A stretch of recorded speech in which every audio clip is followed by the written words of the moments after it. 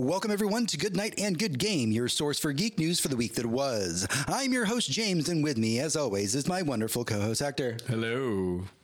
Hector, I've missed you. I've missed you, too. It's been a while since we've been on the air. It's been a good while. Yeah, and we should probably address that before we get rolling on anything that we get into here. This was the longest break that we've ever taken from doing the show, and it was kind of by accident. The first week of November, I finally got the plague, so that ended up shutting down production. The week after, I was in New Orleans, which is something I'll talk about a little bit later in the show. Week 3 of November, believe it or not, Hector and I kind of forgot that week actually existed because we thought that it was, I go on my trip to New Orleans and then Thanksgiving is afterwards. Yep. And so by the time we realized, oh, wait, there's a week between these, we didn't have time to get a show together. Yeah, there just wasn't a show there for you. Yeah, it was just a scramble at that point. And then Thanksgiving happened. And now here we are. And yeah, then that was November. It was long. It's a different world now. It's a different world. Kanye West is a Nazi. For somehow, I feel like I've been gone a long time. Y'all. Right. Yeah. The world has definitely changed. But we're back and we're ready and we're refreshed and we're ready to be on a normal recording schedule. Yeah. That being said, next week, there might not be a podcast. We will be co-streaming the Video Game Awards over at twitch.tv/GNGGcast. There is a possibility that there will be a mini podcast. I'm working on the script for it right now, but I need to get everybody together to be able to do it. Because it's going to be very different than the normal type of show that we do. Right. But yeah, come over with us on Twitch. We're going to be co-streaming the Game Awards. We're going to be just kind of making commentary as it happens, talking about what we thought worked, what didn't. It'll be a blast for everybody. No, it's a good time. Yeah. So this week on the show, after the news, we're going to be talking about something very near and dear to my heart, the importance of role-playing. We'll be talking everything from video games to rolling dice, but I think it's something for us that finally needs to be discussed. Now, before we start, don't forget that you can head over to goodnight.gg, where as a patron of our show, you can suggest topics for us to talk about. Just as a quick note, we did finish our horror watching for the Patreon episodes, and as soon as we have the chance, we're going to get those recorded for y'all and have them up as quick as we can. Yep. And with all that out of the way, it is time for the Prelude. Prelude. Hey everyone, welcome to the Prelude. It's time to dive into what we've been up to this week, what we've been playing, what we've been watching, what's been occupying our free time, and what has been making us happy.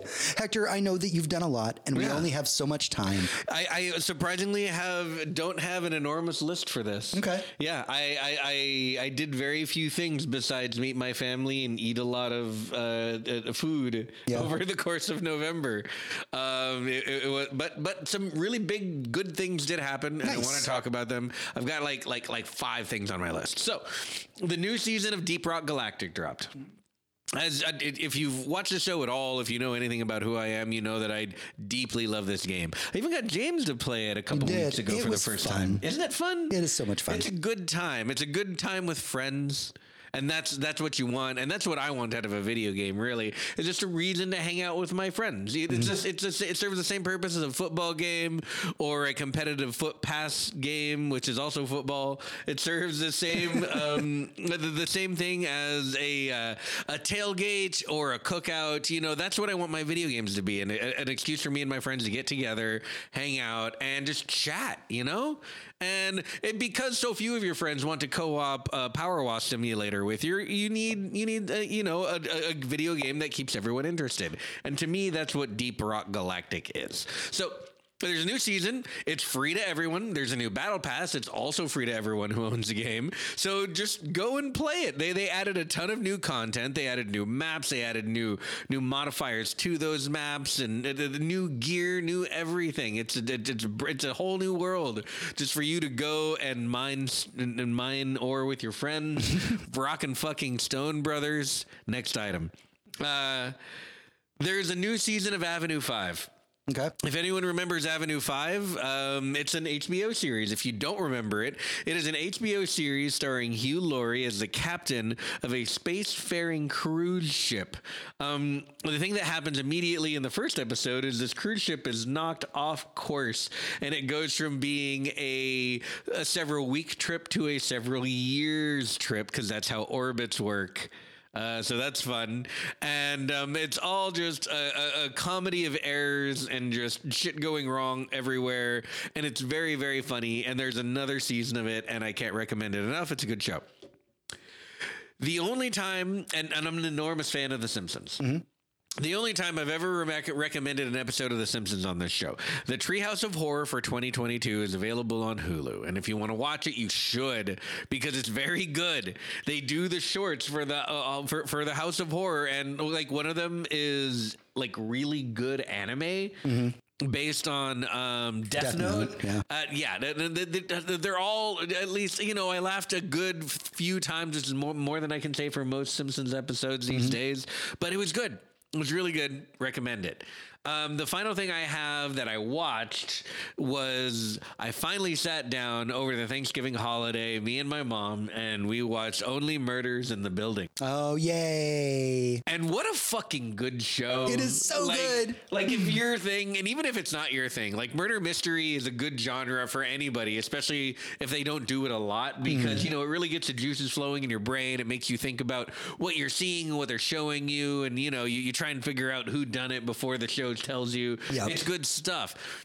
But aside from that, you have Steve Martin and Martin Short, two comedy absolute fucking legends, juggernauts, the gods of comedy. Mm-hmm. If there were gods of comedy, these two men would be on the pantheon for sure. Mm-hmm. But yeah, they just star in this show where they are really into true crime podcasts. Let us not disrespect the Selena Gomez of it all. We should not disrespect Selena Gomez. She's not a comedian. Yep. But she is an actor, and she is an excellent one in this show. She absolutely kills it. She kills it, and she fits in with these two much, much older gentlemen, old enough to be her grandfather. Yep. You know, and she just dialogues with them and has a good time, and it is on her own, when the writing is good, very funny. So like the whole thing really fits together. It's a great murder mystery. There are 2 seasons of it. You got 2 whole murder mysteries to get into. It's great. The amount of famous people they get to just show up for like an episode is ridiculous. Oh yeah. So many actors just show up for a one-off and then leave, because I mean, it's like Steve Martin, man, and Martin Short. They practically invented SNL. Right. Like as it came out. So you can imagine like you know, Tina Fey shows up and everyone's like, yeah, that makes sense. But then like Nathan Lane is there for like a whole season. You're like, oh shit. Some fucking Broadway royalty right there. But yeah, excellent show. Can't recommend it enough. The last thing that I did, because we were off for all of November. Yep. Is I both started and rolled credits on God of War Ragnarok. There's a lot to say about it that I can't, obviously. I really can't say anything because James hasn't played it yet. But I have never been more impressed with the story in a game in my entire life. There is a quality to it to where, and I had this thought several times while playing this game, is I had a hard time referring to it as a game, even though the gameplay part is fun. Don't let me discourage you from that. The combat is great. It got deeper. They fixed some of the things that people found annoying in the first game, and overall it is a better functioning game. That being said, the narrative and the way that it's told, the quality of the acting, the quality of the actors that you can see on the screen as if they're just standing in your living room, is phenomenal. Even the casting is inspired in this thing. I felt like I was watching an HBO level prestige drama the entire 45 hours that I have played God of War Ragnarok so far.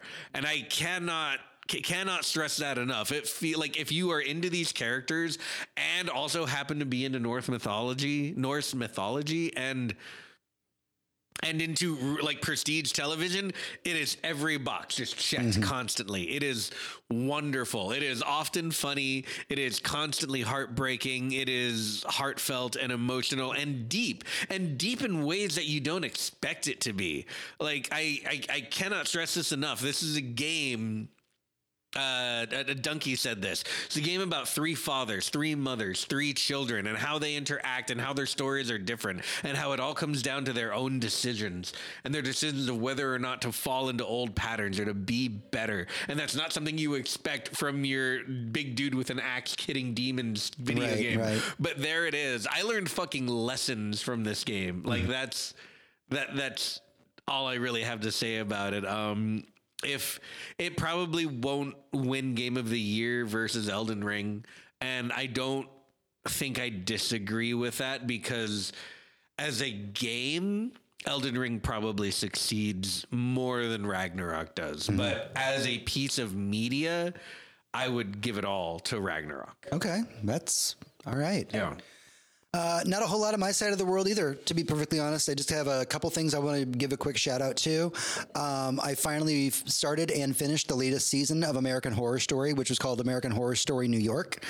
If this season of American Horror Story, and I'm going to sound so weird coming out of my mouth, if this season of American Horror Story doesn't win awards, I don't know what will. It's hard for horror to win awards most of the time. It is. This season of American Horror Story is specifically about the AIDS epidemic in New York in the 80s. Oh, shit. And it is a brutal season, not because there's a creepy monster floating around, but because human beings are horrible things. Because all your friends are dying of the plague. I wonder why that's hitting home. And, and people are basically saying like, ooh, go put those people away. Yeah. Because they're abnormal. It is a hard season. It does have its scares. A lot of it really does come from the situation though. Yeah. It is more about telling the story of what was going on there, then here's a creepy house with creepy stuff going on in it. Woo! No. The people are the monsters. Yep. Like there is no subtext with this. It is just text. It is like the people are the monsters. The people are definitely the monsters, and we're in that situation. And the fact that they got Joe Manganiello to be in the season and in a GIMP suit. Never have a single line, and you never see his face, but he is a star that is billed at the beginning of every episode. That's fantastic. You would have no idea that that's him. Wow. But he is like the star of the season. The other thing that I binge watched during our little bit of downtime was I started and finished the Tim Burton Wednesday show. Oh, I need to watch that. I almost started it yesterday. Yeah. Is it good? It is fun. Okay.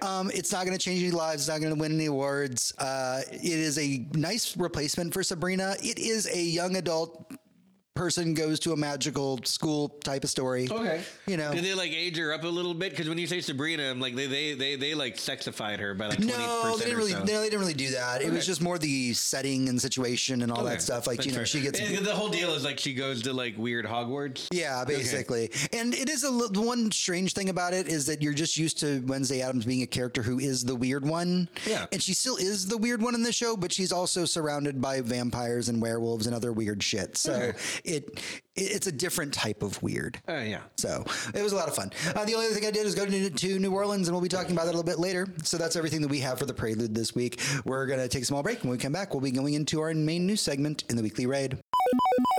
The Weekly Raid. Hey everyone, welcome back to the show. It's time for the Weekly Raid, your news roundup for this week's Geek News. Kicking things off this week, we're going to talk about books. Or a book, in fact. A book was just released called A Convenient Parallel Dimension, How Ghostbusters Slimed Us Forever. This book is the definitive guide to the history of the Ghostbusters franchise, both good and bad, and dives deep into some very uncomfortable truths about what happened behind the scenes. While I haven't read it myself, I just wanted to let everybody out there know that it exists. That sounds really cool. Yeah, I did hear a little bit about this. I was reading several articles about the book, and I'm a giant Ghostbusters fan, and I know some of our audiences as well, so I wanted to be like, hey, maybe you want to check this book out. It does talk about some hard things, like maybe Bill Murray's kind of a dick. It talks about the racism that kind of permeate some of the Ghostbusters franchise. It is slowly being fixed, but things happen with it. It was made in the 80s, man. Yeah, it was not great, but it hits those hard subjects so that the truth could finally be told about this franchise that we've had so many questions about for so long. Mm-hmm. So the CEO of the Disney company, Bob Chapek, was removed from his position last week, with the former CEO, Bob Iger, stepping in to fill the role. Chapek was the CEO who engaged with Governor Ron DeSantis over the bill, the Don't Say Gay bill, that ended with a staff walkout at Disney. Oh. Susan Arnold, chairman of the board at Disney, said, "The board has concluded that as Disney embarks on an increasingly complex period of industry transformation, Bob Iger is uniquely situated to lead the company through this pivotal period." Yeah, so that's PR speak for you fucked up. Yeah, that's well, I left you in charge and half the staff walked out, so you need to get the fuck up out of my chair now. Yeah. That's tough, but it's respectable. I'm glad to hear those changes were being made. Bob Iger had actually said he was never going to come back to being CEO, but I'm pretty sure that when he wasn't going to let the fucking company die. He wasn't going to let the company die, and I'm pretty sure they just showed up with a dump truck full of money, and they were just like, "Here you go." I was like, "Look, we need you to spend 6 months finding us another replacement. Here's $100 million." Yeah. Whatever. Hey, you can start a foundation for your children's children or some shit. I don't know. There you go. Okay, so by the time this episode has been released, the Marvel strategy game Midnight Suns will have been released as well. Mm-hmm. While you are playing, you might spot a tree with an engraving on it that says, "Luke W. is here." This is for Luke Wiltshire, who is a longtime Marvel and video game fan that was diagnosed with neuroblastoma when he was just 14. All he had wanted was for a chance to play the game, but at the time that he found out about it, the Midnight Suns game was in an unplayable state. Through the involvement of the Solving Kids Cancer Foundation, 2K found out about him and quickly put together a build of the game for him to play in just 24 hours. Luke is actually named a game design consultant, and his names are added to the credits of the game. Luke died on November 12th, 2021, just a few weeks after he got to play the game. There is a fund in Luke's name called the Big Love Fund that's goal is to help more children like Luke. How cool. That's like, yeah, like if I were a, one of the Make-A-Wish kids or something like that, I think mine would probably be video game based, and I would hope against hope that it could turn out even half that well. Yeah, and this is news that this had happened in 2021. Nobody knew about this until recently because 2K wasn't really wanting to do this as a media promotion or anything. Right, like it was an advertising. Right, this isn't an advertising, which I appreciate. Yeah, but the fact that the entire group that was working on Midnight Suns worked literally around the clock to make a build of this game to go across because they were in Maryland. Luke was in the UK. Oh, and brought and went over their social media manager showed up with a laptop and was just like, "Here you go. You get to play it." That's awesome. And so if you play Midnight Suns and you see the tree, now you know the story behind it. And I know it's not like our typical Farron news, but I really thought that was something really worth talking about. Sometimes the industry does it good, and we need to be here for those as well. We need to celebrate our victories and, talk about the humanity in it and not just about, corporations fucking everyone over to the end of time. Yeah, it's nice to have a couple happy things to talk about, right? It is. Well, now that everybody's doing a big sad, let's try and raise the spirit of the room a little. CD Projekt Red has announced that the reimagining of the first Witcher game will be making a huge change to the way that it's played. Yeah, I bet. The game is actually going to be open world. So if you didn't know, the first couple Witcher games were not open world. No, they weren't. The third one was. The third one was. The first two were... Well, I mean, the first one was rather traditional. It was like you would walk into a town and you'd have to load into the town. And the town was, a few rows of buildings left and right. And then when you left the town, you left out the front gate and you loaded into, some kind of path with trees and shit. And you would follow that path down to the next area that was open and you would load again. It was just old video game-ass video game. Yep. Second one tried very, very hard to pretend to be open world. Mm-hmm. And by doing that, they had very minimal loading screens and big open areas. Yeah. Then when you get to The Witcher 3, it's just an open world game. Mm-hmm. So I imagine they will try very hard to just remove the loading screens from The Witcher 1, which shouldn't be that difficult. there's a lot of other things that they could change, and like I'm so interested to see what kind of remake they do. I really am. It sounds like they're going to be remaking a lot of it. I think they will be remaking about 100% of it. When you think about the remake of Final Fantasy XIV, what from the first game did they use in the new game? The classes. You know, it's like gameplay elements. The gameplay elements, like the design of where you go and what you do and how you do it are still there. Yeah. But is there a music track? Is there a texture? Oh, I don't even know. No, there isn't. Definitely all redone. Definitely not texture. No textures. Yeah. No, like the names, the places, and the things are the same, but none of the assets they use to create those things are there. I have a feeling we're going to be looking at a very similar thing. Yeah. Something, and I don't want to shove Sunshine up CDPR's ass right now by comparing the remake we haven't seen to the best ones, but I think that what they're aiming for is a Capcom level remake or a Final Fantasy XIV remake level remake. Yeah, that Resident Evil 2 kind of remake. Exactly. Like they want to give you something that's like, here's how we would make the game now if we realized how important it was when we were making it. And so I really hope that that's what comes out with it, because The Witcher 1, if you can find the fun in it, is a great Witcher game. There are some things in it, sex mini game, that might be a little weird for people. A collectible card sex mini game. Wait, we don't play sex mini games in real life? This is not that kind of show, Hector. Do you get a card afterwards? Like a collectible, like a baseball card? If women handed me a card with like a picture of them on it after we had sex for the first time, and I just got to keep like my deck like in my pocket in case I need to play around when I meet my friends, it would be a better world, honestly. Oh, this is the kind of quality content that I have you on the show for. Yeah, like honestly, like I would be like, I mean, the only question would be like, how many cards you got? James Gunn took to Twitter this week to talk about how future upcoming DC games will be part of a larger universe instead of their own separate games like the Arkham series. Games already far into development, such as the upcoming Suicide Squad Kill the Justice League, do not seem affected by this decision. Okay. They're really going all in on the Marvel, like transmedia kind of. Oh, yeah. Yeah.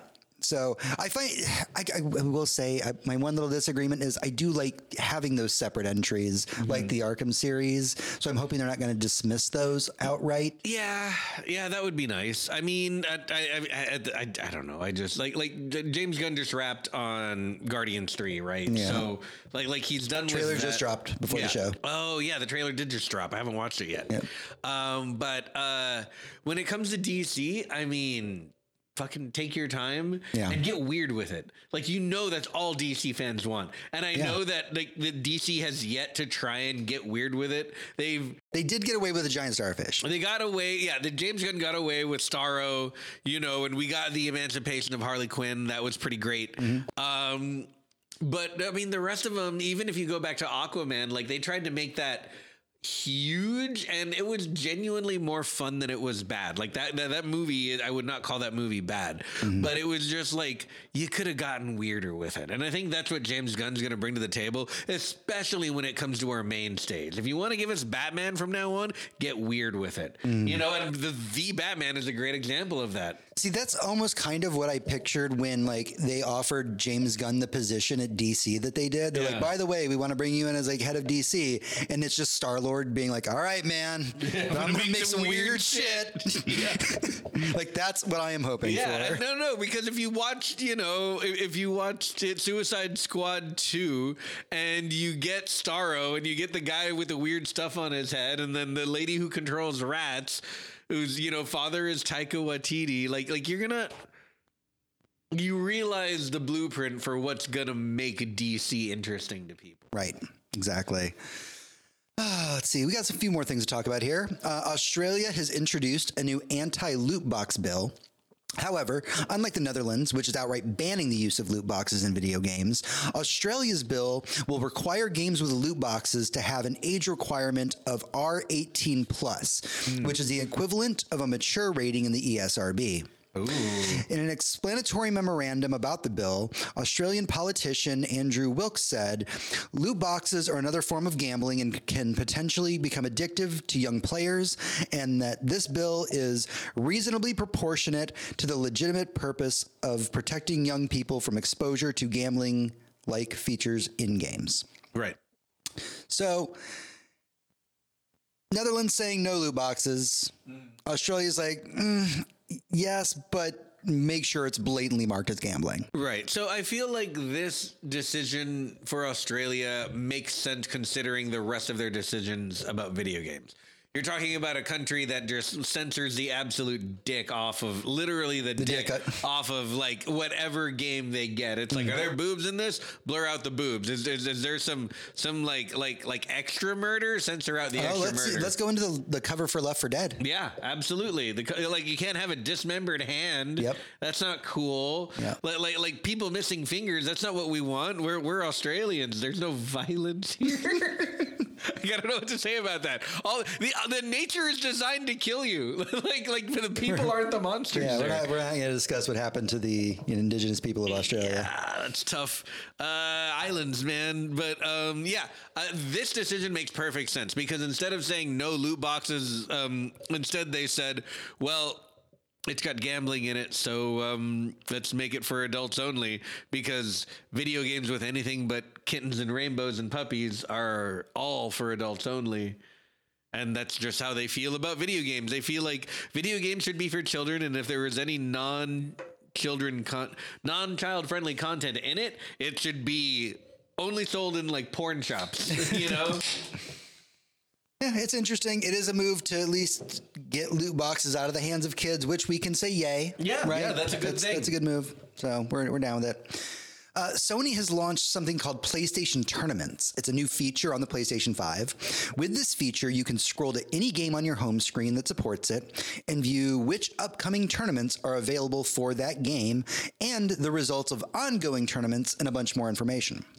According to Sony, this feature is not just for the, quote, hardcore esports player, but is meant as a way to get the average player an accessible way to view and join esports tournaments. I love this. This is such a good idea. We always talk about how accessibility matters in all video games, and this is one of those things. No, this is going to be a great thing. You know what I would really, really love this for? And I know it's a smaller community than people who like fighting games or go to tournaments for like multiplayer things. Yeah. I would love a system like this to be in place for the speedrunning community. That would be cool. If you could like look at the games that support like PlayStation speedruns and just have listed times. Yeah. And be like, well, I want to be a part of that community. Okay, we've signed you in. Do you want to start a run? Here's a little button. When you start it, the game starts. Yep, that would be really cool. Like, yeah. It's a someday list. But I will say, as somebody who grew up as a kid, obsessed with the fighting game community, watching EVO every year, my dreams were to go play in EVO, but it was all so inaccessible, right? Because I was a poor kid. Yeah. I didn't have the money to fly out and do these kind of tournaments. And I was a poor adult who didn't have the money to do these kind of tournaments, right? Yep. And so the accessibility of esports for me has always been a hindrance based on finance. And now there's these tools coming out that I just go, God, I wish they had those when I was a kid. Like, I wish we had the ability to just boot up Street Fighter and see a tournament, bam, right there. And you could just join the tournament, right? Yep. Like, oh God. But I'm happy for the kids that do get to have this now, right? Accessibility matters, and we will get so much amazing talent from maybe just some child who's sitting there, boots up Guilty Gear and goes, oh, hey, there's a tournament this weekend. Maybe I just want to try. Yeah, maybe I should just join, Yeah. All right, everyone. It is time for that segment that everybody seems to love and we both love and hate. That's right. It is time for Blizzard. Are you okay? Oh, God. Fuck. No, they're not. Oh, Jesus. We have a bunch of things to discuss here, so we're going to rapid fire through them. So here we go. Serbia, Brazil, and Saudi Arabia have approved the Microsoft buyout of Activision Blizzard, while it is being reported that the FTC is very likely to file an antitrust lawsuit over the proposed bid. So I like that you just gave me like a list of 3 countries with a combined population of like several million people, and have said like they're in favor of this. Doesn't matter. Doesn't matter at all. If Pandora existed and there were nothing but Na'vi, and they were up there going like, yeah, I really do think Microsoft should be allowed to buy Activision Blizzard. People would go like, fucking thanks, I guess. No one asked you. Like, I don't understand. Who it matters to? The FTC. Because the FTC can be like, oh, we don't like this. And they'll be like, okay. And we'll be like, we can't do it. Absolutely not. But please, FTC, let them do it. Oh, no, honestly, all legality aside, the FTC is looking at this deal the same way they looked at the merger of AT&T and Time Warner, which is now agreed on as one of the worst mergers of all time. Right. Something that was demonstrably bad for the economy. I don't think this is that. I think this is a bad company getting bought by a decent company and hopefully becoming decent in the process. Yeah. That is what we're looking at here. If we're looking at it from a purely financial point of view, all I can say is I don't give a fuck. Right. None of this affect. Like, I could have 1,000 shares of both stock, and it still wouldn't affect me financially. It doesn't matter to me. Like it wouldn't let me retire, and it wouldn't bankrupt me if it all went away. Like it's nothing. No one cares. The only people who care are people far, far richer than any of us. Right. But what is on the line is all of our favorite games that Blizzard is murdering as fast as they can, and all we want is Microsoft to come in and slap them on the hand and say, "Fucking stop it." I would also argue that what is on the line here is people who work very, very hard in the games industry that deserve a lot better than they're being treated. Goddamn right. Yeah, we need decent working practices at Activision Blizzard, and hopefully it just makes working practices better everywhere by example. Like that's what we hope for. Sources are saying that Microsoft is currently working on a 10-year deal licensing products with Sony so that things like Call of Duty would still come to PlayStation for after the time the deal between Microsoft and Blizzard has gone through. So this is a big point of contention that Sony's been making a big hoopla about, saying like, hey, you're taking Call of Duty away from us. That's a big moneymaker for our console. Please don't do that. And that's part of the reason things like the FTC and stuff have been getting involved in this. But Microsoft saying like, look, we're going to pen a deal and we're going to give you 10 years. You got 10 years to come up with something. So and this is what I love about the back and forth that they've been having, because you get so many just open-faced comments from both of these legal teams. Like Sony going like, well, all the other shooters like Battlefield, they're considered B tier and low quality when you compare them to Call of Duty. Call of Duty is the big one, and you can't just deprive our entire player base of that. Yep. And then Microsoft comes back and like, look, Call of Duty isn't that good, right? like honestly, it's not that good. And Sony's legal team is like, yeah, but it's better than Battlefield. It's not like we have any other shooters that we own. And like Bungie's over here like, the fuck? Right. Like you bought us like last year, motherfucker. We're a shooter. We have a better shooting than Call of Duty. And so when Sony responds with that, Microsoft comes along and they're like, yeah, but like you have all these exclusives, and if we're being honest, they're way better than any of the games we put out.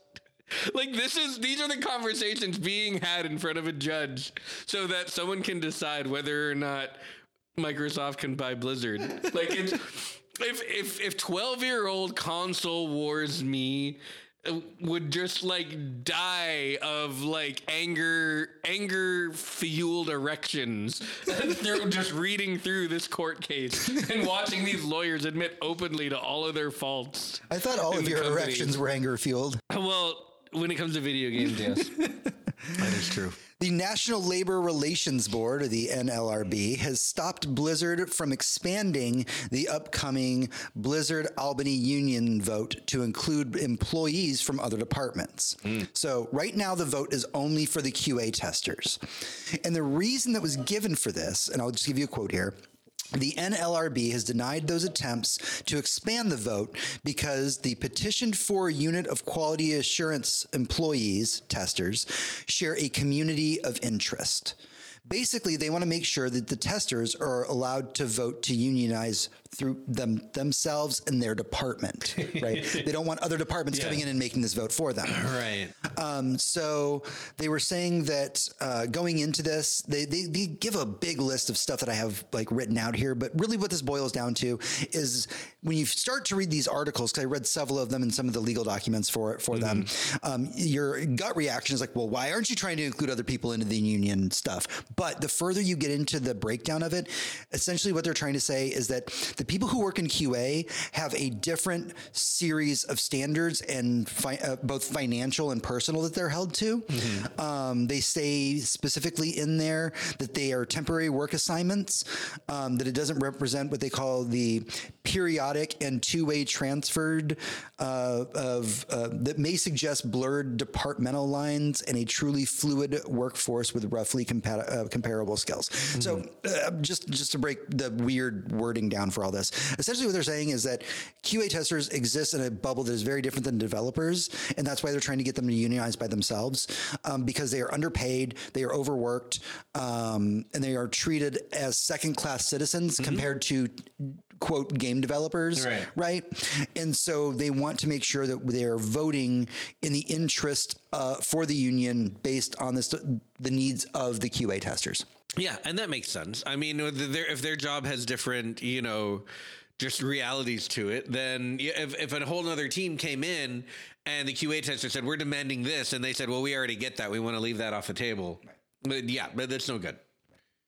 So it's a weird situation where the headlines almost make it try and look like Blizzard's the good guy, because they're basically like, no, tell all of our people up there to unionize, and they're being shut down for it. But that's not what's going on here, because Blizzard's essentially relying on, if they were allowed to get everybody in there, everybody else would vote against the QA testers. Exactly. So yeah, I mean, just look, if you see an article come out and it says something nice about a corporation, just believe that it's horse shit. Right. Because it is. Just listen to what we have to say here. If you want to know, if you want the tea, if you want to drink it, just ask someone who's trying to unionize. They got the scoop. You trust me. Exactly. Finally, Activision Blizzard has changed their SMS protection policy, their whole system actually, to allow for prepaid phone plans. So let me break some of this down for you if you haven't been following this in the show. When Overwatch 2 was first announced, many people couldn't access the game because they had prepaid phones. Blizzard later removed the SMS protection for anybody who had already purchased Overwatch 1 before Overwatch 2. Now, anybody's able to play Overwatch 2 as long as you have a phone tied to your account, whether it be prepaid or not. So this was a big deal. There's a lot of controversy around this when the SMS protection came out, because a lot of people have prepaid phones. They don't have, expensive phone plans. And they were basically saying, like, we cannot play the game because you won't allow it to happen. And so Blizzard has been slowly making concessions and trying to fix it. And the way that a lot of this reads to me is, honestly, they didn't expect A, the backlash, and B, they didn't know how to fix it when the backlash happened. The result that we are seeing right now of, okay, now you can use prepaid phone plans, was them having to go to their tech people and go, okay, how do we fucking fix this? Yeah, right.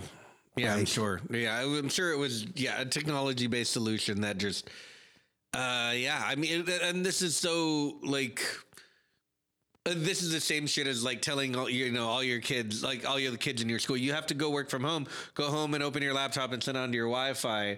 And, half the population is like, I don't have both of those things. Right. You need to accommodate me or you're going to lose me. Yeah. And that's a lot of what's going on here. But they've, managed to fix it. And so as long as you have a prepaid phone, you can now play Overwatch 2. So they are expecting a large influx of players very soon. That's good. Yeah. And that is everything that we have for the news this week. But stick with us as we will be getting into our main topic in the Boss Room.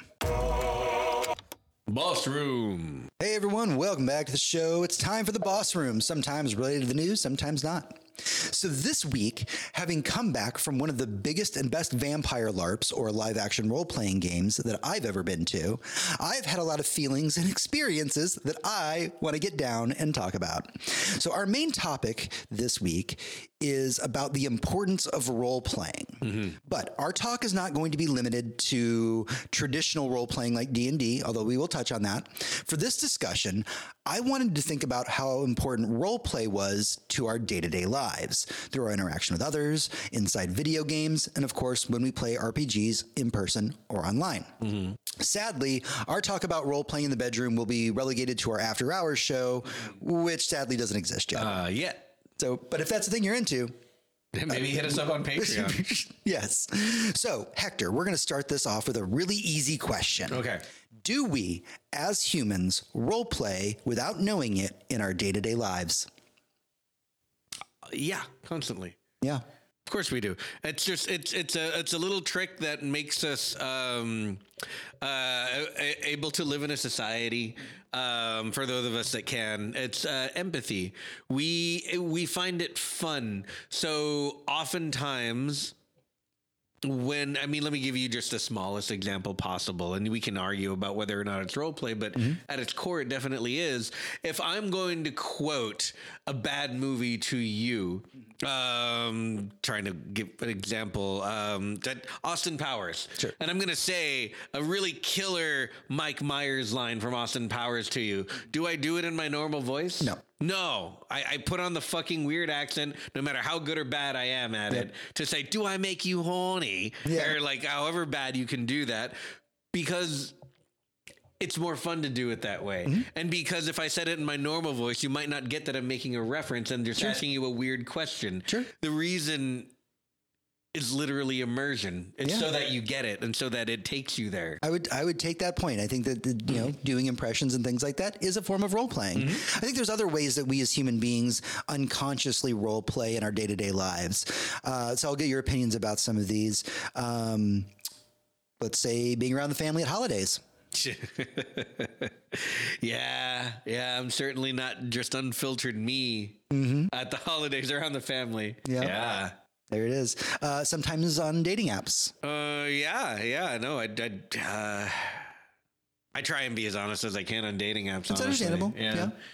But sometimes you want to put your best foot forward, and maybe absolutely. that's not always a representative of the full picture. Being around coworkers. Being around coworkers. Oh God, yeah. No, I don't say anything I actually think around my coworkers. It's a weird form of role play, and it can be debated whether or not those are forms of role play, but you are being a person other than yourself in those moments. You're not being the most genuine, honest you that you could be in front of other people. And like you said, it's a contract that we have with society that we just don't run around being us naturally 100% of the time, right? Yeah. I mean, some people don't understand why we don't piss in the corner, but if they did that, society would punish them. Right. Some people, just live their lives saying things like Elvis is still alive, and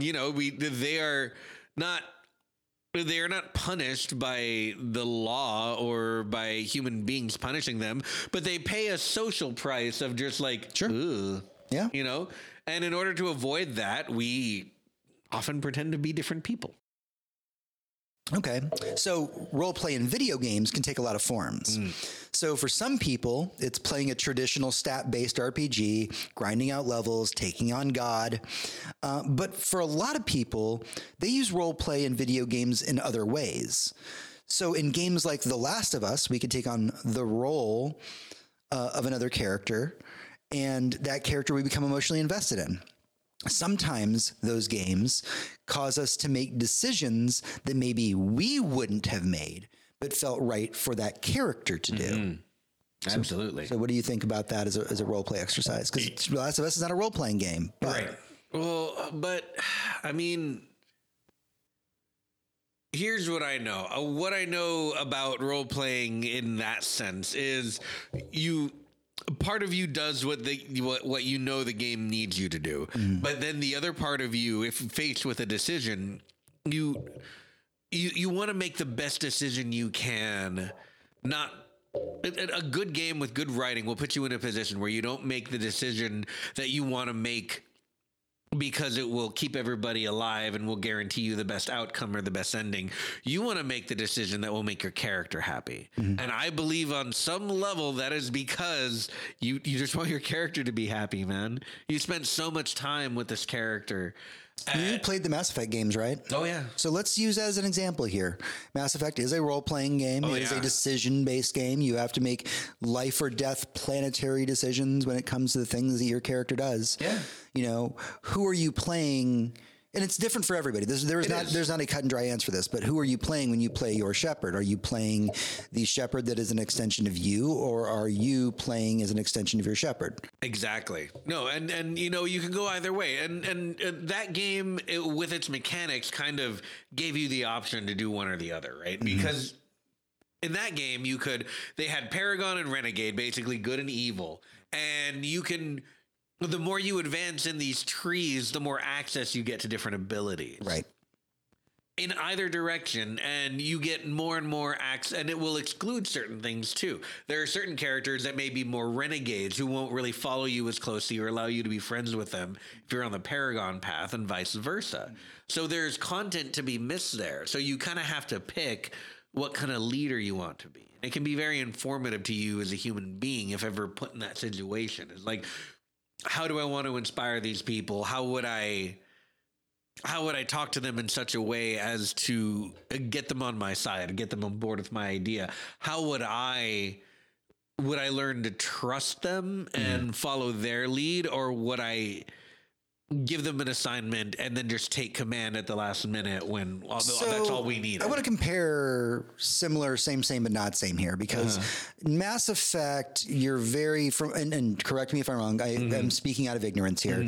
Your shepherd is very much a blank slate that you get to kind of write into how you want your shepherd to be, right? For the most part, yes. I mean, all of the dialogue is set, but you basically get to paste what kind of leader he is onto him with the decisions that you would make on this. So I'm going to go to a different example. Same, but not same. Knights of the Old Republic. See, very different. See, in Knights of the Old Republic, same base system, right? Good and bad. But you find out like halfway through the game, you are the bad guy. Yeah, you're the bad guy. Yeah. And I feel like that revelation in the game almost could change the way that you decide to play the game moving forward, because you're like, do I continue down this good path that I'm on, or do I embrace who I was, in the darkness? Right. And so and in some point you are also asking yourself, what would Revan do if he suddenly found out? Yeah. Maybe it's your decision that you wanted to be a good person, but like logically he wakes up and he's just like, oh, some motherfucker's got to go. Yeah. So I have a really good example of this. Is in Star Wars Jedi Knight 2, one of the second Kyle Katarn game. Love those games. Those are fantastic games. That one definitely had a Jedi and Sith system, and you could get. No, I'm thinking of the third one. I'm thinking of Jedi Academy. Okay. I'm sorry. This is Jedi Academy. You had the light side and dark side. You start as a nameless character who was trained by Kyle Katarn at the Jedi Academy that Luke established. Like you could not have a more Jedi pedigree. Right. And you go through the game, and the more you develop your Sith skills, the game just kind of stays where it is. It just kind of does what it's doing. You still go through the campaign, and it's mostly the same. And when you get to the last level with all your Sith powers, not only are you killing all the Sith that you brought your Jedi in to fight, but you're killing the Jedi too. You're killing everyone. Everyone attacks you on sight because you betrayed them because you have the Sith thing going on. So you get to the final level. You fight the last boss that you fought as a Jedi in your first playthrough. Now you're fighting him as a Sith. And you don't show any mercy. You just murder the shit out of everyone. You murder the shit out of the boss. And here comes Kyle. And Kyle is your last boss fight now. And it is the hardest boss fight this game has ever thrown at you. And you're like, oh, fuck, I really fucked up. Now I'm fighting Kyle Katarn. But, like, if you win, you have a completely different ending. And this is where I'm going with the role-playing thing is at what point in a game, like this, where you learn at the very end, or in a game like, the Old Republic, at what point does your brain switch and say, okay, I'm the bad guy? Not right. Like, is any of this right or wrong? All of it is necessary, but are you comfortable with this? Are you comfortable with this to get the job done that you're getting done? And that to me is like the really interesting part is like, do I kill these people to get the thing that I'm meant to achieve? Like, is it worth it?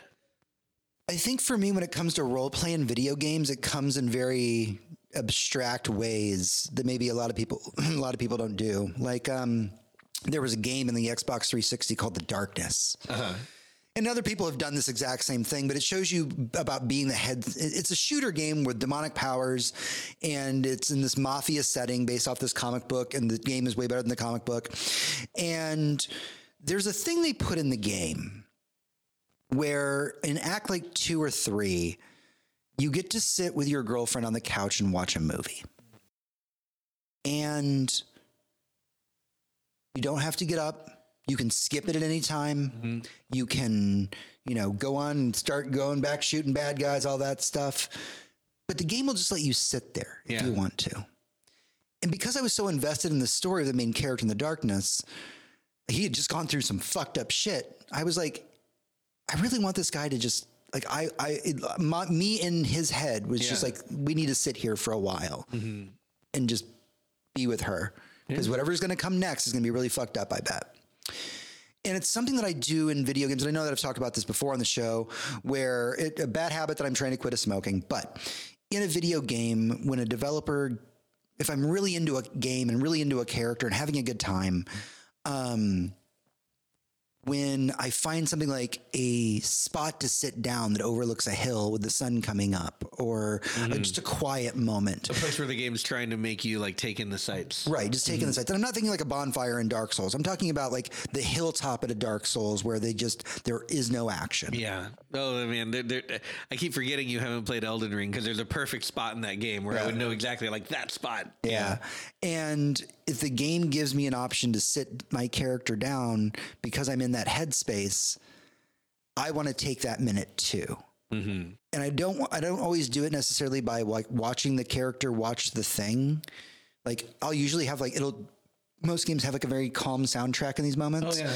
I'll crack my window and I'll let the music flow out to my back porch while I have a cigarette, and I'll kind of look out at the sky myself. And I'll just be like in that moment. And it's a weird form of like role play that I am there with them. We're both doing something very different, but we're like connected in that second. So what you're describing is literally my primary form of role play. Mm-hmm. It is trying to immerse myself as much as possible into the character of playing in small ways. Like, it's one thing to want to go play Metal Gear Solid 3 by throwing on a bunch of camo and a headband and like sitting there on your couch. Not that there's anything wrong with that. That is actually very cool. And I'm super happy for anyone who likes to do that, because that sounds like a lot of fun. For me, I found this out when the first Dead Space came out. I was sitting there playing it on my PlayStation 3, and it was cold outside. Mm-hmm. And I'm the type of guy who likes his windows open when it's cold outside. And, I had a sliding glass door at the time, and that was open, and just the screen was closed, and it was starting to get too cold.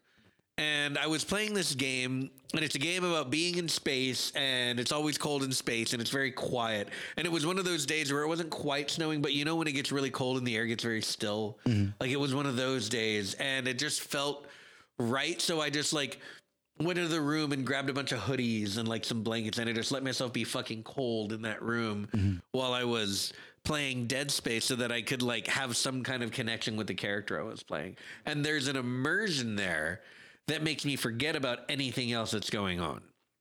Another favorite example of mine, when The Witcher 3 came out, I had this outdoor picnic table, right? That goes on a balcony. And it was just wooden slats, wooden chair, wooden bench. And you've seen it outside of my house now. I have this little lantern that you can put a candle into.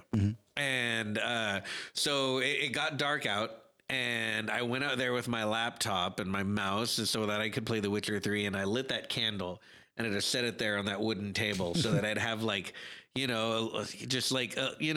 felt right. It felt like the place to be, so I can play this game and not really think about anything else, because the table is an extension of my play space. The candle is an extension of my play space. I do this a lot. When Ragnarok came out, it was suddenly cold outside, and a lot of that game takes place in the snow, because if you know anything about Norse mythology, Fimbulwinter comes before Ragnarok. So I have winter going on in the game. It's unnaturally cold there, and it was unnaturally cold in Austin that weekend. So there I am again, windows open, cold outside.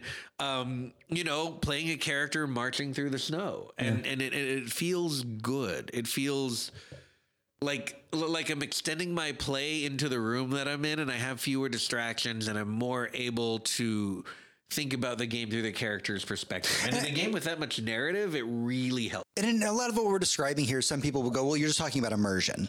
And that's true. But I think that there is an aspect to role play that is immersion. Immersion only comes from role play. When you're surrounding yourself in that kind of thing. One thing that we can't speak to, obviously, is that video games provide an opportunity for people to explore sexuality and gender in a play space where maybe they are more trusted and maybe have other people in that community who are not treating them poorly for feeling the way that they do or feeling uncomfortable in their own body.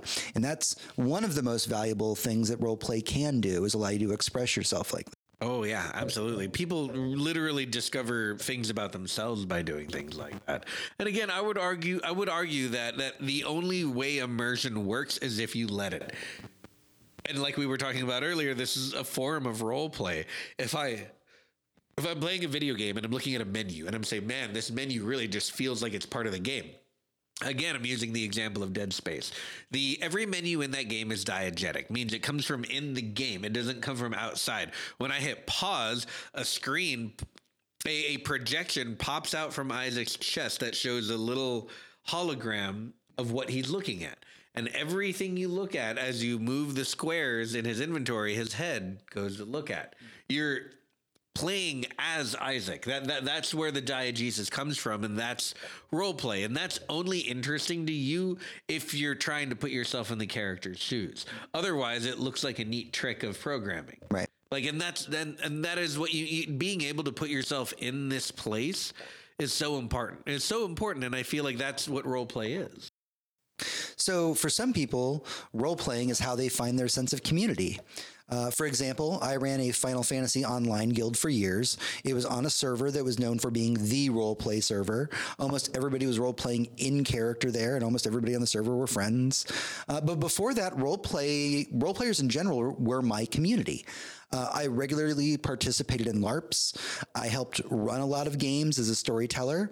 And when I stepped away from that world, even though I didn't know it at the time, I did find myself missing a big part of who I was. My people were a community that spent every week together being other people around one another. Yeah. And that's a weird thought to kind of process, right? We're all a community of friends who one time a week were not ourselves, right?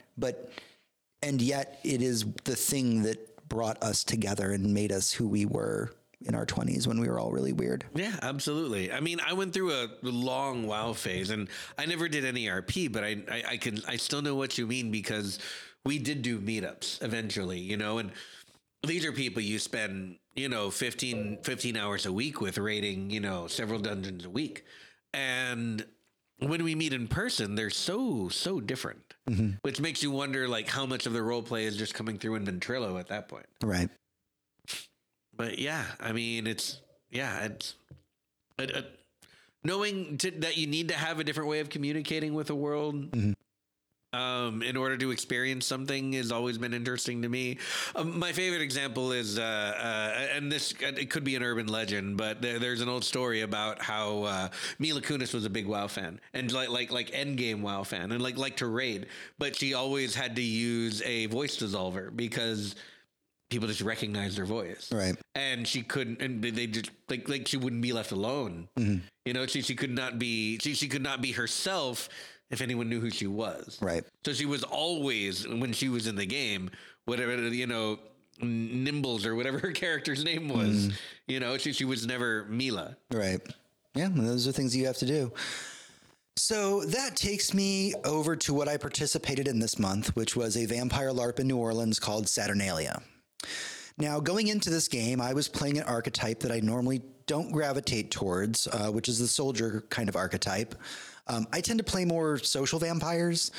Over the course of 2 nights of playing with some of the absolute best role players that I have ever had the pleasure of gaming with, I took a character that I thought was so far removed from me, and then found out way after that no matter how much you think you don't put yourself into your characters, you still will, even on accident. Yeah. The reason I mention this is to kind of touch on something that we talked about earlier, which is the idea of exploring oneself through role play. I think it's something that we should all think about sometime when we play games, like just games of any kind. Like introspection isn't a bad thing. And I think asking yourself, what do the decisions that I make when I play games say about me as a person? Sure, it could be as simple as I'm doing this for the game's trophies. Could be as complicated as I am deeply uncomfortable with taking an action that would destroy a planet. Mm-hmm. Maybe you enjoy playing a monster sometimes. And you know what? That's not necessarily a bad thing. I play vampires that are monsters a lot. But maybe you take that knowledge to find out a little bit more about yourself. Mm-hmm. Right? Like think about these things in those decisions you make when you play a game. I think that's, if there's any fun takeaway from this, use it as a thought exercise, I think. So now I'm going to kind of open it up a little bit. Hector, you know a lot more. I definitely did tell you the story of what happened at Saturnalia, and you got to see my reactions in real time to me discussing this.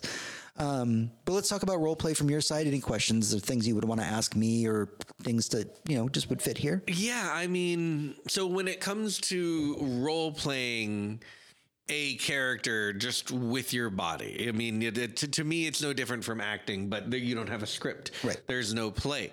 Everyone is just in the moment. So I guess to me, my main question is, how do you talk to each other about the game while you're playing the game? So it depends on the system that you're using. There's lots of different LARP systems that use different rules. Mm-hmm. The most common one, or the one that I've experienced over the last 2 games that I've played, is what's called a Nordic system. Mm-hmm. The Nordic system has no sheet, it has no dice, it has nothing. Everything is done via consent. And it's going to sound really awkward to describe this to you at first. But typically what you do in this kind of setting is, because everything's agreed upon, say that we are in a heated argument and I want to punch you, right? So what I would do is we would be in the middle of our discussion, and I would very quickly drop. Sometimes there's a hand gesture that goes along with it, and you say, "Out of game, I want to punch you in the face," and you would very quickly go, "Yes, no," and that's the end of the resolution, and you go right back to the conversation. And it feels like that would take you out of it, but when you are both engaged, because the Nordic style of LARPing really encourages nobody is the star. Right. Everybody is actively participating in everybody else's role play experience. Yeah. Okay. That makes sense. Because if you base it on a dice roll, it might not allow you the agency to do this thing. Right. If you're working off of a character sheet, this man may just be unpunchable. Right. Yeah. And so you can choose whether or not I punch you. And if you say no, then I'm going to say, oh, that's fine. And we just go back to our conversation and we go from there. It is different in different environments. Like I said, in traditional old school Vampire, you do a rock, paper, scissors. You do have a character sheet. Obviously in D&D, you're rolling stats and rolling dice while you're playing. So it's just kind of a natural part of the lingo as you have it. But in the Nordic style, it was something that I thought was going to be very jarring when I first played my first Nordic style game, which was, all right, I'm going to be stopping mid-conversation to say, like, permission to hug you, right? But honestly, once you're there and in the moment, it doesn't register. Your brain is so busy registering, what am I going to say next in the conversation? What am I going to do to drive the story forward?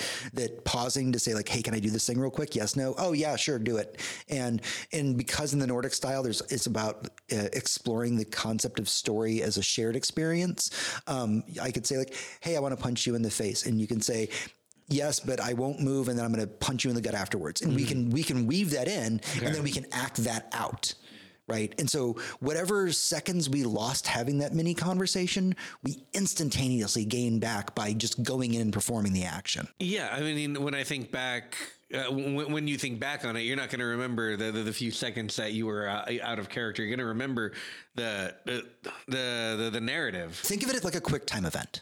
That's the way that it works in the Nordic style. Okay. Right. You know, Makes a lot of sense. you do a quick pause. Your options are on the screen. Nobody thinks about those options, but they think about the way that Shepard reacted when you told Shepard to do the thing. Right. Yeah. So that's how it's resolved. Okay. That makes sense. Yeah. I mean, when it comes to stuff like that, when it comes to role play, like,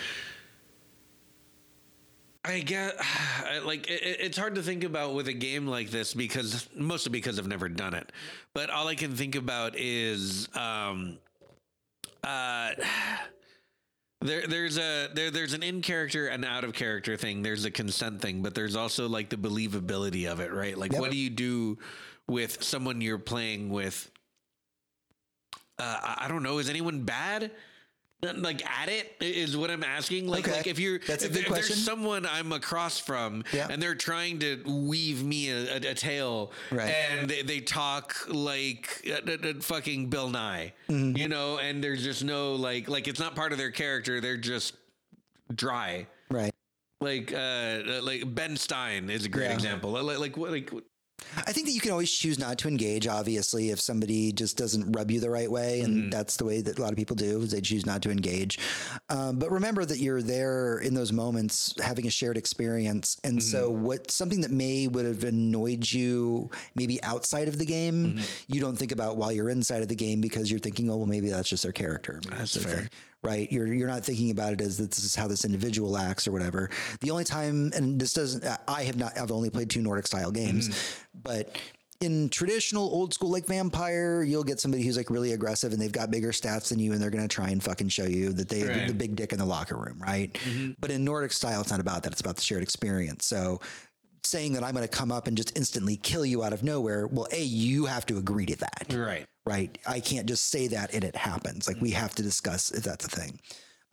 In old school LARP, sure, you can probably gut up and one shot somebody, or if somebody annoys you, you can find ways around them. Right. But honestly, when you find, I don't know, I talked to a lot of people over the course of Saturnalia, and maybe I was just blessed to be surrounded by the most amazing role players to ever grace the earth. Yeah. But, there was not anybody there that I was just like, oh, I don't want to be around this person. We were all in that moment in those characters. And so when you're so in the headspace of your character, the prejudices that you may have, and that's a harsh word to use here, but we all have them in some form or fashion, probably goes to the side because you're not thinking about those.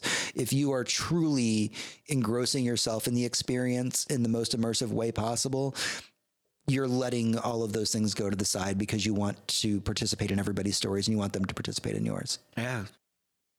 No, that sounds really awesome. Yeah. That's why I want to take you to one. Yeah, no, it sounds like the best the best way to do it, honestly. I think if I had to have a character sheet and do math, like it would kind of take all the magic out of it for me. Yep. There's very, very basic mechanics that he teaches you in Nordic style. The night in question is held in Bastrop every year. I think that's the one that I want to try and take you out to this year so that you can try it. And honestly, it's a great LARP for somebody who has never played Vampire before because most of the characters start as humans and they have no knowledge of what's going on. Okay. So you're meant to come in with just no idea of what's happening. So, and that's the thing about role play is that it can be very cathartic. It can be therapeutic. It can be emotional. I know because Saturnalia was 2 days of being a single entity. And by the end of that, there were emotions were had and things were felt and bonds were made and, lovers lost and lovers made. And, it was an experience that it's hard to describe. And we're going to maybe try and describe it in the bonus episode I'm going to try and put out next week. Yeah. But in the end, it was something that you come out the other side feeling healthy, right? You've used it as a way to maybe express some demons if you played somebody evil, or maybe you got to play a character that got to do some actual fucking good in the world when you feel like right now you can't. Yeah. Like that's so important. It's so empowering. You got to play a character that maybe got to save somebody when in your daily life, you look at the world and go, how can I save anybody? Right. Role playing is so important on so many levels, whether it be through a Nordic style LARP or play through a video game or all of these things. But, I'm just a man who's been doing it for 30 freaking years or close to or something like that. I want to know from your perspective, after all the things we've been talking about here, Hector, how important do you feel role play is in general? And I mean from our day-to-day lives to video games to anything. I mean, I find it very important. And the reason I find it important is not just, it goes beyond fun, because a lot of, being, my main form of entertainment is video games. I love movies, love, a lot of really good and some really bad television. I love books, but the thing that my main entertainment source is mostly games. And there's role play is more than just fun, and it's more than just immersion and like putting your blinders on and not being distracted by the big bad real world out there. To me, role play gives you the opportunity to find out how to be more of who you want to be out in that big bad world, because you find the perfect opportunity to do what you think is right at the right time in this interaction, in a LARP or in a game, or even in a fucking Netflix choose your own adventure TV show. Like you get to make your own decisions, and you get to decide what is best for this person. And maybe you remember that when you're trying to figure out what's best for you, when it comes to telling a truth or being honest, or not telling a truth, or siding with yourself against someone important to you. Just so that you can have some peace of mind. Sometimes, it's hard to know when to say no. And something that you have to role play in teaches you that. It teaches you the empathy you need, either for other people or for your fucking self, to just, practice for real life sounds condescending, but it honestly, like, what else are we doing than trying to practice for something important that might happen to us down the line? Right. And whether that's shooting a gun or climbing a sheer rock face, or finding a way to love yourself, or finding a way to love someone that you originally thought you hated, or at least finding a way to give them the benefit of the doubt, finding a way to reject someone that you knew you would always be with because they are not good for you. There's so much that you can learn from role play. That will, just, it informs who you actually are underneath all the role play. And I think that's probably the best thing about it, is not only, you were talking earlier about bleed, when you write a character and you yourself go into it, the more you play that character and that character interacts with real things, and it makes decisions, that character makes decisions, even if it's doing it with your brain, that character will feed itself back into you in the exact same way. It goes both ways. Yeah, bleed is a very fascinating concept that I may go into a little bit more at another point. But I will say, as somebody who's never played a traditional tabletop RPG game or a LARP like I have, your opinions on roleplay I find very profound, because all of that I believe is true and so very important to role play on so many levels, whether it be just taking up the role of Joel in The Last of Us and finding empathy for a child, or entering into a 400-person vampire game and just trying to weave a story together. Yeah. All of it has meaning. All of it has impact. All of it is so important. And to dismiss it and just say, oh, it's just a game. Oh, it's just a hobby. Oh, it's just a thing, is to take away from the actual, positive things that have come out of role play, the friendships and lovers that were made, the bonds that were forged between friends and Molten Core, all of those things have value. And that's why I think that role play is one of the most fascinating things in the world to me, and why I think that I'm sad that I missed it, but I'm glad that I'm back. Yeah, absolutely. That's everything that we have for the show this week. Don't forget that you can head over to goodnight.gg to become a patron of our show. You can head over to facebook.com/GNGGcast, where you can chat with us, as well as at GNGGcast on Twitter to talk to me, because I'm always bored at work. Thank you for sticking with us for this wonderful boss room. It was nice to come out of my role player shell a little bit and discuss some of this stuff with you. And thank you for taking this journey with me. And Hector, I definitely plan on dragging you with me to a LARP sometime. I'm honestly pretty excited for it. But until next time, for Hector, this is James. And for James, this is Hector. Everyone, good night. And good game.